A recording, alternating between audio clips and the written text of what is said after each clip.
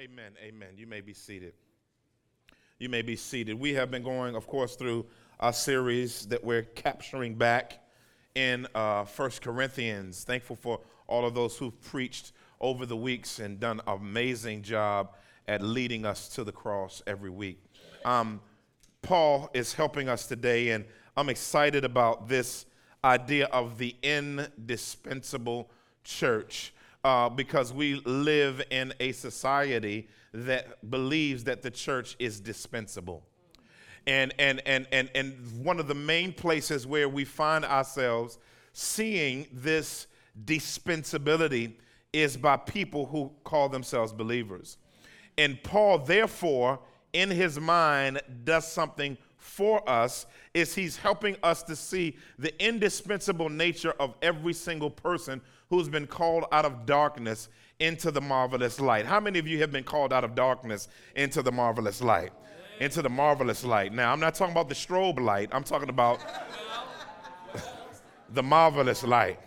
My. I'm not talking about the black light. Some of y'all know what I'm talking about. But into the marvelous light, not the fluorescent light. Amen. Hallelujah for deliverance. We talking about the marvelous light, and being called into the marvelous light, which is an act of God, is it calls us to responsibility. Somebody say responsibility. We're in that section of the 1 Corinthians that talks about worship gatherings, how important worship gatherings are to the saints, and how important it is for us and one another, and for there to be clarity on what they exist for and what our functionality should be within them. As a church, as Epiphany Fellowship, I believe we have been a very evangelistic and missional, if you will, church. We've been a church that has been excited about going out and planting churches and going out on prayer walks and engaging people, hitting the college campus, engaging people, using all our outreaches to engage people, going to do foreign missions and engage people. And we're going to continue to support those efforts. But God has made it indispensably clear that in this season of church, we must have simultaneous connectivity. And what I mean by simultaneous connectivity is we must both engage lost people so that they may know Jesus Christ as Lord and Savior, yet we also must grow found people. Yeah, there has to be a sense in which you engage lost people, but you go and reach found people and strengthen found people. One of the things that a church shouldn't do is stop doing found ministry to do lost ministry. And it shouldn't stop doing lost ministry to do found ministry, because Jesus in his incarnation balanced the two at the same time. While discipling his disciples, he engaged them to engage others while they were yet on mission with him, and their evangelism and mission was a part of their discipleship.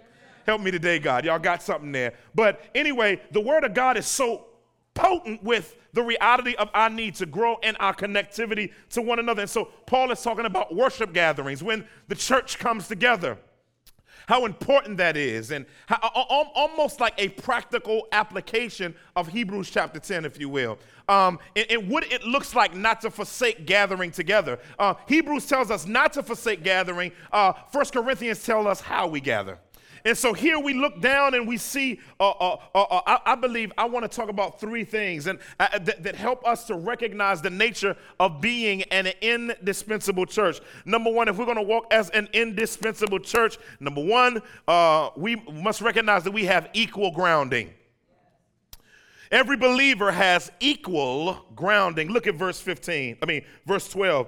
It says, "For just as the body is one and has many members, and all members of the body, though many, are one body, so it is with Christ."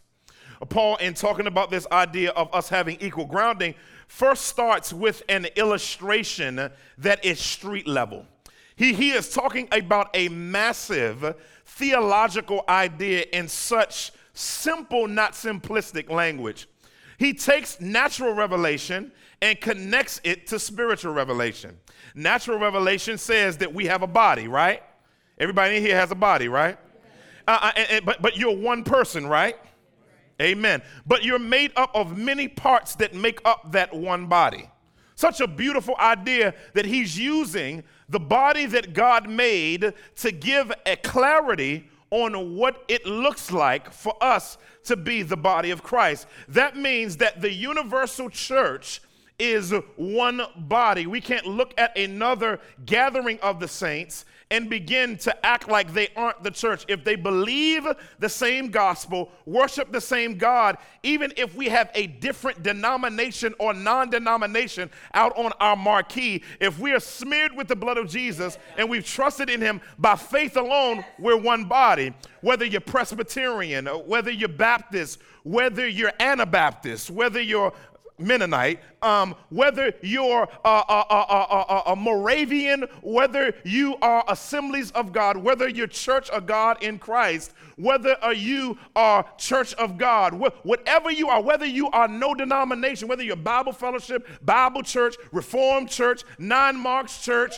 Acts 29 Church, Foursquare Church, Baked Church, Broiled Church, Fried Church, Kentucky Fried Church, Herbs and Spices. If all of them are covered by the blood, we're just one church. Yeah, we just one church. And so no matter what that is, because that means that we're on level ground and there can be no arrogance. Okay? And so one body. And in us looking at one body, what he's talking about is he puts together an inferential principle that helps us indispensably. He basically says that the church is both organic and organized. Now, see, some people don't like to view the church as an organism. But see, usually that's people that's artsy. Because artsy people don't necessarily lead organization. Help me today, God. All the artsy people say, why don't you shut up? Why don't you shut up, Pastor? Why don't you shut up? You know, but my anal people like organization. The body is both. Can you imagine if your body was disorganized? What if your heart was in your head? Wow.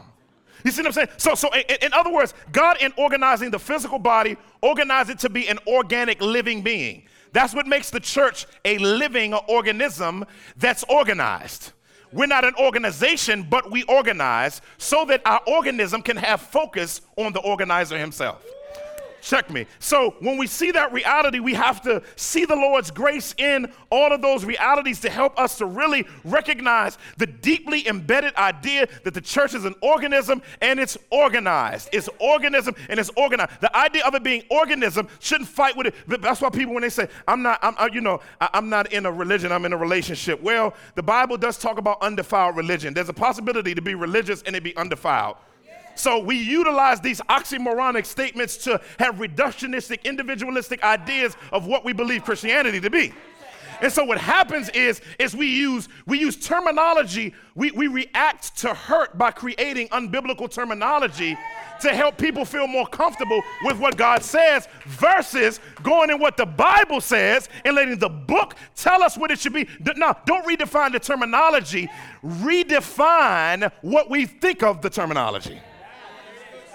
Okay? And so he literally says here, we're an organism. Now, what's sweet about this is he roots this so deeply in the gospel. Look at what he does. He said, so it is with Christ, us. He's not talking about Christ in heaven right now. Okay? He's talking about the church being the representative of Christ as body on planet Earth. Now, notice this, even though it's huge for us to be one body universally, but he's talking to a local church. So I want you to remember he's talking about oneness as a local church, even though it can theologically connect to the idea of the entire church. He says, so it is with Christ. Okay, he says, for in one spirit, somebody say one spirit. He said, for in one spirit we were all baptized into one body, Jews or Greeks, slaves or free, and all were made to drink of one spirit. Being baptized in the Holy Spirit is not to speak in tongues. Oh, y'all looking at me funny. It didn't say that right here. Matter of fact, if you look at every example where there was an initial communication of coming into Christ in Acts, there wasn't tongues all the time. So being baptized, if tongues is all you have, tongues is all you'll get. Now let me explain this. Being baptized, truly baptized, is to believe the gospel and be placed, or the word baptizo literally means to dip or immerse something in a sphere. So when you trust Christ as Savior, guess what? He immerses you into the body of Christ.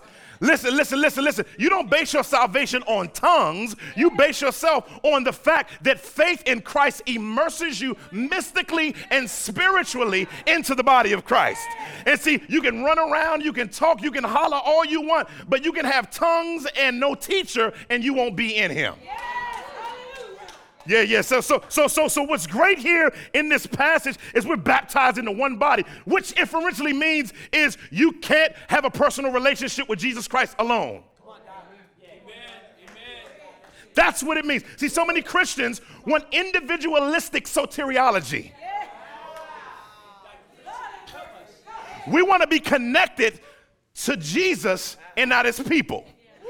It's impossible. Because immediately when you're saved, you are brought into a body, not an individual relationship.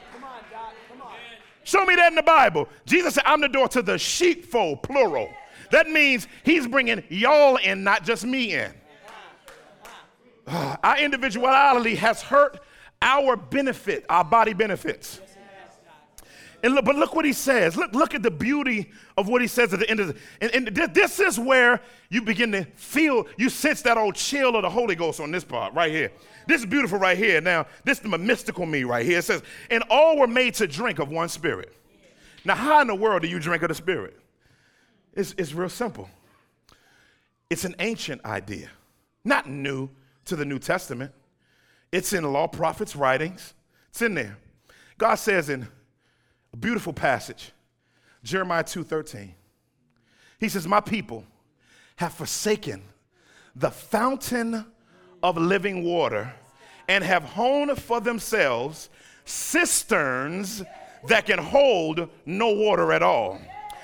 It was beautiful about that. He said, I'm a fountain, but you went to a well. Now you got to recognize that a well has to depend on someone or something to give of water to it, whereas a fountain is the source that gives water to all the wells. Jesus says, and you're going to secondary means, help me today, God, for me when you can come directly to God through me. And so God gets frustrated with his people when they find satisfaction somewhere else. Help me today. Help me today, God. In other words, to drink of the Spirit is to find your satisfaction in Christ alone. Okay, y'all think I'm, okay, Jesus is chilling by a well in John 4. Said he had to go through Samaria. He said, Shorty, give me a drink. Now, he wasn't trying to holler at her, right? He wasn't trying to kick no game. She said, you a Jew? You trying to, what's good? You know what I'm saying? And Jesus says, and Jesus was just smooth. He said, if you knew what kind of water I had, and knew who was talking to you. See, don't go out after the gathering, single guys trying to say, if you knew what kind of water I had, licking your lips and carrying on like LL Cool J. Help him, God. But Jesus, by the water, he begins to say, if you knew who it was that was talking to you, and the gift that I had, the gift in John means the Spirit through belief. He says, because she knew that she had 5 dudes. In other words, when you enter a relationship with Christ, it shuts down everything that you are utilizing to satisfy yourself. I wish I had time to spend on this. But see, when you're in Christ, listen, some of us have been duped into believing that there's no satisfaction in Jesus Christ. So we find all different types of other means, all different types of other cisterns. When you trusted Christ as Savior, the Holy Ghost came inside of you, and now he's a fountain of life. How do we access the fountain? I'm glad you asked, because Galatians 5 says we have the fruit of the Spirit. That means the fruit of the Spirit are identifying cards, your ID card, to let you know that you're actually a Christian. Joy is one of the pieces of the parts of the fruit. Joy is the thing that you grab a hold of and turn the faucet of God enjoyment on. Y'all missed that. That's why no matter what you go through, you can have joy. Joy doesn't leave you. You already have it. Because he gave it to you not by circumstances, but by faith. So what you do is, in order to enjoy Christ, you decide based on what he's already done for you that I'm going to go over here and I'm going to turn on me some joy right now. And the fountain of living waters will satisfy you. He'll satisfy you. He'll satisfy the needy heart. That's why he says, he who hungers and thirsts after righteousness shall be filled. I like that. I like the fact that I got a promise that I can hold on to. Listen, when in the world are you going to stop being satisfied by everyone, everything, and every place else instead of the Lord Jesus Christ? Now, why in the world would he talk about drinking of the Spirit in a spiritual gifts passage? Why in the world would he do that? Because he wants us to find our identity in not what we do, but what was done for us. Because our tendency is when we get used, we find our identity in being used. And you begin to love, and your joy is connected to being used. Words of encouragement. Not the one who says, well done. Not the one whose blood was poured out for you and already lives in you so you can have satisfaction that never ends. That's why in the middle of the feast, he saw all this activity. He saw all this activity. Jesus says, if any man is thirsty, let him come to me and drink. He said, and I'm going to let you drink to the point where you're going to, listen, let me give you this illustration. When my son, my baby, he overdrinks, too much milk, he has to come back out with the milk because there's too much in him. After that, Jesus said, out of your belly shall flow rivers of living water. When you filled up with the goodness of God and he's pouring water into you, it's so much water into you that you can't keep it to yourself.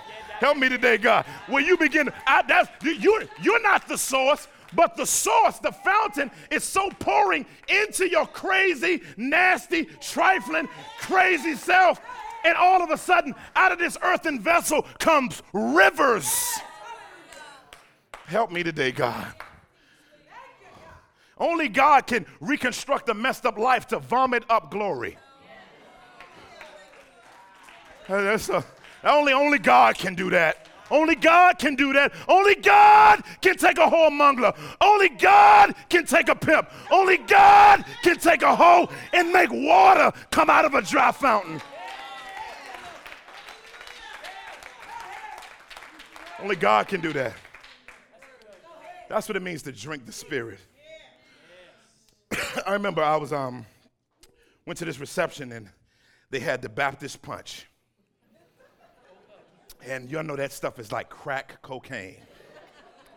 I mean, it's red, first off, red punch to a dark-skinned black man from Washington, D.C. I mean, you know, when you went to Cornerstone, when you little, anything red was just supposed to be good.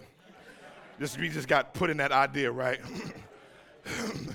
When you put it before the kids, orange, green, purple, I want the red one, right? That's just the way it works. Everybody wants the red one. So red punch is already like kryptonite. You're going like this, you know what I'm saying? and Baptist punch, you know, I don't know what the mothers of the church do to that punch. But it's sweet, tangy, then a little bit of acidity fizz on the back end of it. And I was over there by the joint going, cacao, cacao, cacao, cacao. I just kept going. And I went over to my wife, I said, babe, I'm thirsty. I'm still thirsty. Why am I still thirsty?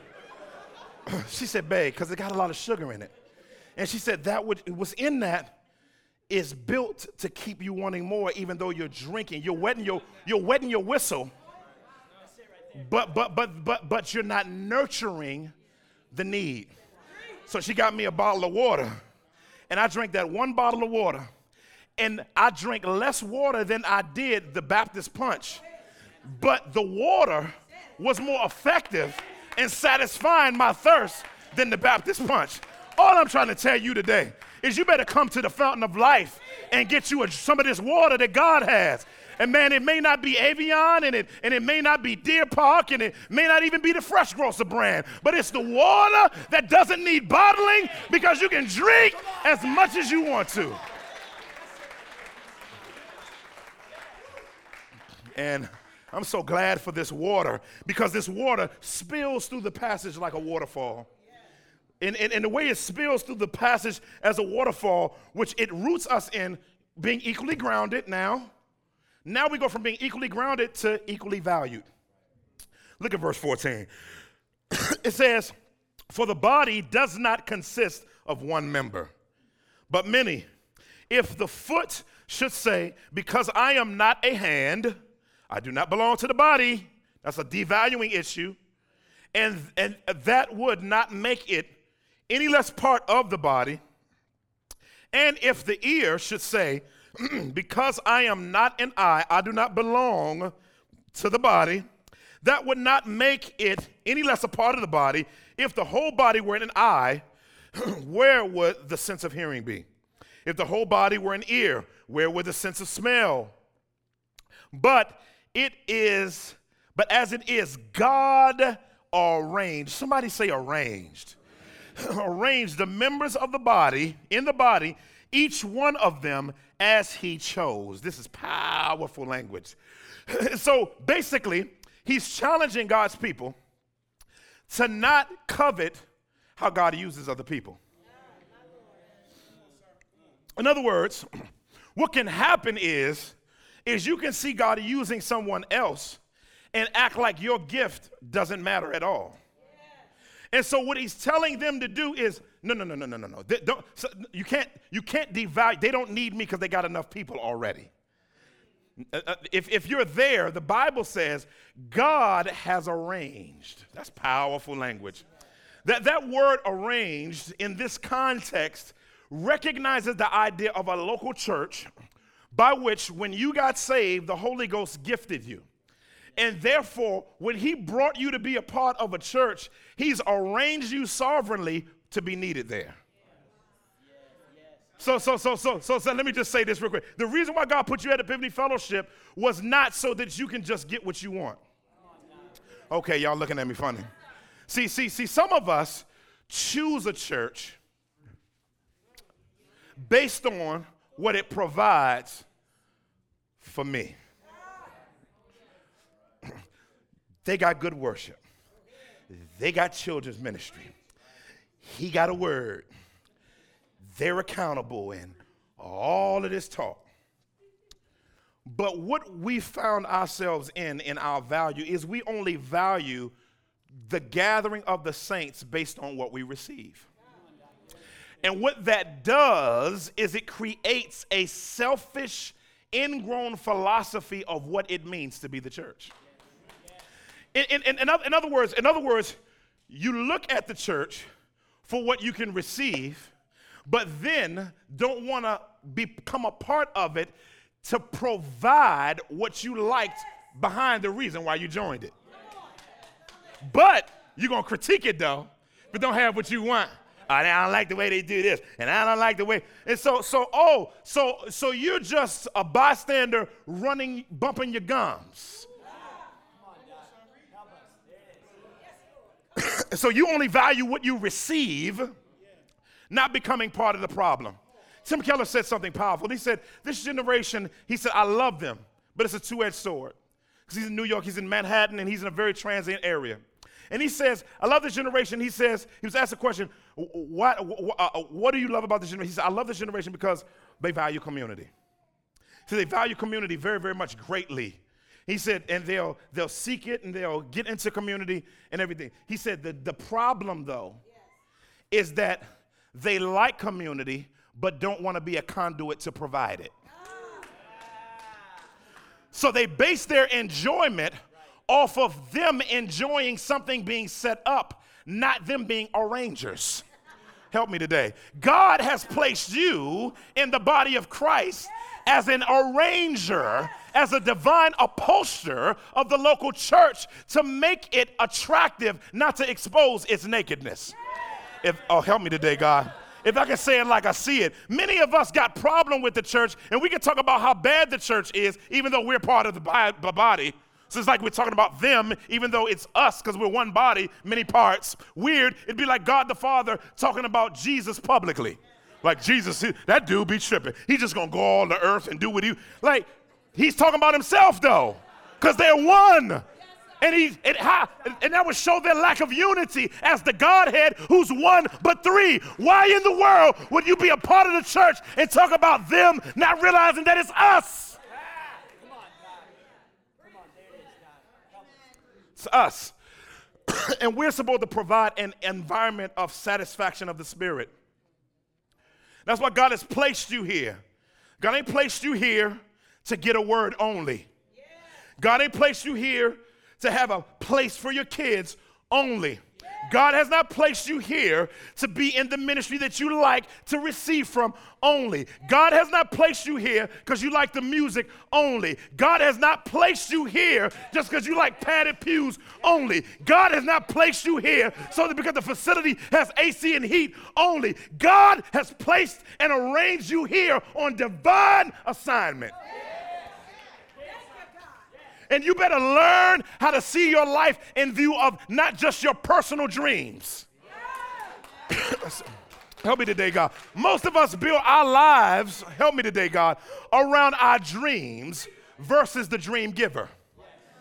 And so what happens is, if being a part of the local church doesn't fit my dream,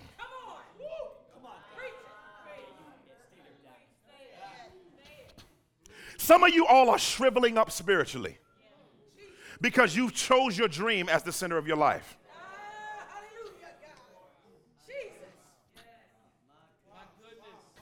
Because you're not living out the full format of your arrangement. And God has arranged your life for Christ to be at the center. And in order for you to be reminded that Christ is the center is by being around those who help you to be centered. Some of it, that's why your devotional life isn't going to be enough. I got a book coming out next year. I'll talk a little bit more about it. Yeah. And so God's going to help us to value. Next, last but not least, equally needed. We're equally needed. Equally needed. I love this section. We're going to pick back up on that idea in a section. Verse 21. He says, the eye cannot say to the hand, I have no need of you. That's wild, right? Nor again, the head to the feet, I have no need of you. He said, on the contrary, the parts of the body that seem weaker are indispensable. He said, in those parts of the body that we think less honorable, we bestow greater honor. And our presentable parts are treated with greater modesty, which our more presentable parts do not require. But God has so composed the body, giving greater honor to the part that lacked it, that there may be no division. Somebody say no division. No division. What if your body just started attacking itself? That's called immune deficiency. It's called having spiritual AIDS. My wife has a liver transplant, and she has to take immunosuppression to fool her body into thinking that this foreign liver should be there. But if you take the immune deficiency, the immune pills out of the way, the immunosuppressions out of the way, the body will attack this foreign object even though it's there to help it to exist. We shouldn't have to use immunosuppressants in the church to help you to know that all of us are needed. We should not have to do things like beg you to serve. We shouldn't have to do it. We should not have to make the environment everything you need to be here. We got to make, how do people feel? I'm sick of it. I remember my father in the ministry going to Africa, and it started raining cats and dogs outside. And he said, one of the pastors of the crusade there at the church said, Pastor Dr. Evans said, well, I guess things are going to shut down. We're not having church. He said, he looked at him like funny. He said, what do you mean? He said, well, it's raining like this. Nobody's coming. He said, oh, no. They'll be here. It'll just take them 2 hours to walk here. He says, but they'll be here. He said, can I tell you something, sir? He said, yes. He said, in America, y'all don't need the Lord. Come on, Don. Go ahead. Come on, help us. Y'all have to have everything put in place a certain way for you to need the Lord. He said, but my people are so desperate for Jesus that they'll walk 2 hours in the rain. And then he preached 45 minutes and sat down. And everybody was sitting there looking at him. And the pastor whispered in his ear, they've walked a long way, Pastor. You got to preach about another hour and a half. And he got up and preached another sermon for an hour and a half because their everyday lives remind them that they need the Lord. The problem with us is we don't need the Lord. We need too much in place to serve. Somebody make us mad in a minute. I don't want to serve no more with them. I don't want to be in this life group. I don't want to do it because somebody just, you help me, God. Need God enough to persevere through a little light affliction. Me today, God. Trying to get myself together. But we're equally need. Every last one of you are needed. Let Brother Brazil not do security when women's having women's ministry. Y'all don't see that, do y'all? Let Sister Hill House just shut down hospitality for a Sunday. Let the counters who are in the back don't count. Huh? Let the people who clean the building leave 2 months of trash in the trash can. And rats run all around the building. Your butt won't be in here then, but know what you'll do? You'll leave. I'm not going to the gathering. Instead of saying, I'll help pick up trash.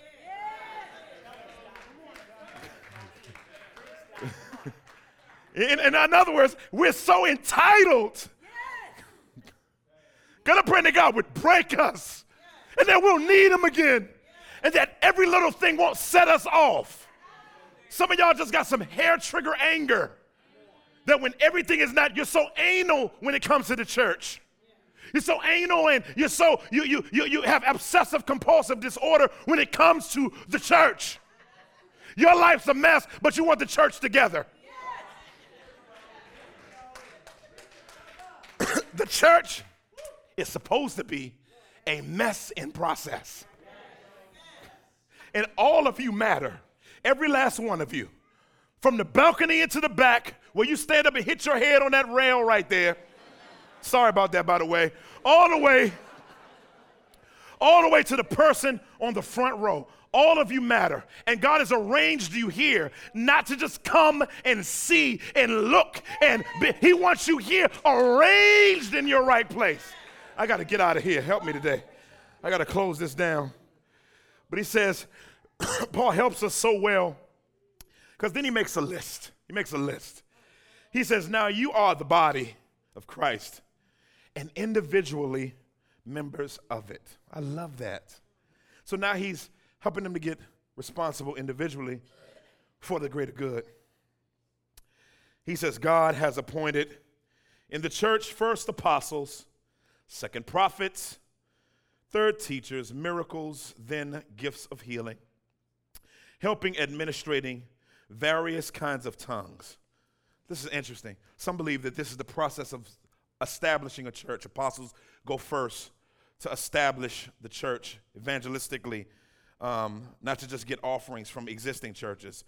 Help me today, God. Anyway, but they were supposed to go to the grimy and the grit, and they were supposed to go with no help and go start churches. Then once the people started coming, the prophets came to verbally confirm God's grace and the scriptures. The teachers came to explain the scriptures. The miracles affirmed the work of the apostles, that it was actually the true gospel. Then you needed some people to help. And you needed some administrating. Then you had tongues. Tongues was the least gift. And what he's saying is, everybody wants to be up front, but nobody wants to be behind scenes. And he helps us with this. He said, but earnestly desire higher gifts. He said, I will show you still more an excellent way. And what I want us to recognize as the church is that each one of you are needed. Stop dating the church. Yes, sir.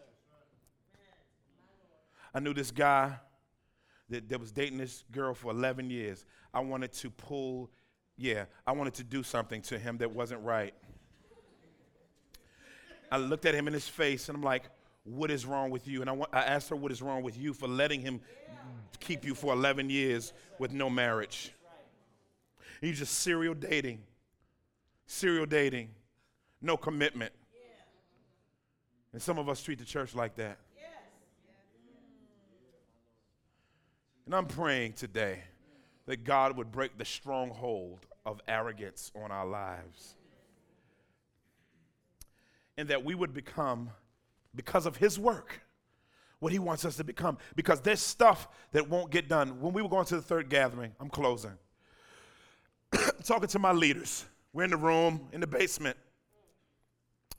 And my leaders are wrestling because they're trying to get help so that we can start a third gathering to reach more people and engage more people because all our gatherings are filled up.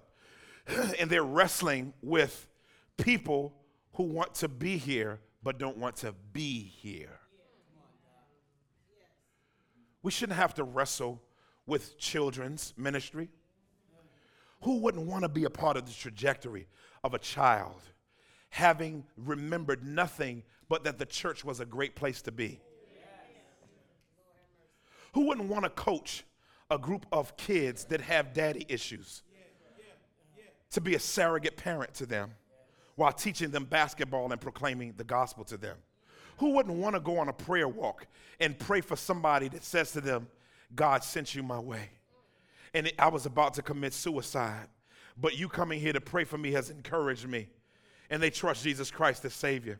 Who wouldn't want to go to a small group and a believer's going through a hard time, a difficult time, a challenging time, and wouldn't want to help them out through their brokenness and come alongside of them by just listening, and when they're sick, providing soup? And somebody saying, I love the church because of you. I love the church because God has given you grace to help me to see it so differently. Who in the world wouldn't want to help with premarital counseling so that we can lower the divorce rate through preparing people for godly marriages? Who in the world wouldn't want to join college ministry to help people in a secular, humanistic philosophy of life that they're getting to be prepared for life, to not come alongside of them and continue to proclaim the gospel to them so they can continue to walk in the faith and not commit apostasy? Who in the world wouldn't want to work out a soundboard so that the gospel can be heard by people as the gospel is being preached? Who in the world wouldn't want to come before God's people with their voice to sing praises, to lead people into the throne room of God? Who in the world wouldn't want to serve God's church?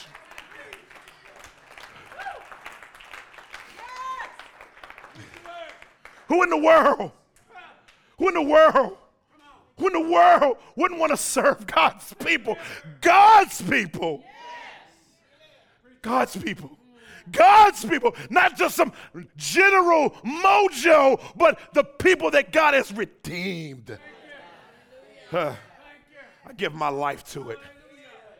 My prayer is I'll be like Paul in Acts 28. I'm going to be sitting on my back porch in North Philly with varicose veins going through my bald head with reading glasses on my eyes. And I'm going to have a group of men sitting around, and my wife going to have tea in the house with some women around there, babies running around, and I'm going to make disciples till I'm old and dry. I'm going to make disciples, and I'm going to lead people to God. I'm going to walk with people until Jesus Christ comes back. And I'll be, God, if I don't have any voice, and if I don't have a microphone, I'll raise my voice and drink some tea and holler some more that Christ reigns, that Christ lives, and that he's coming again, and that he's going to save you through his death. I'm going to do it till I die. I'm going to do it till I die. Why wouldn't you die on your feet? Why won't you die on your feet instead of living on your back?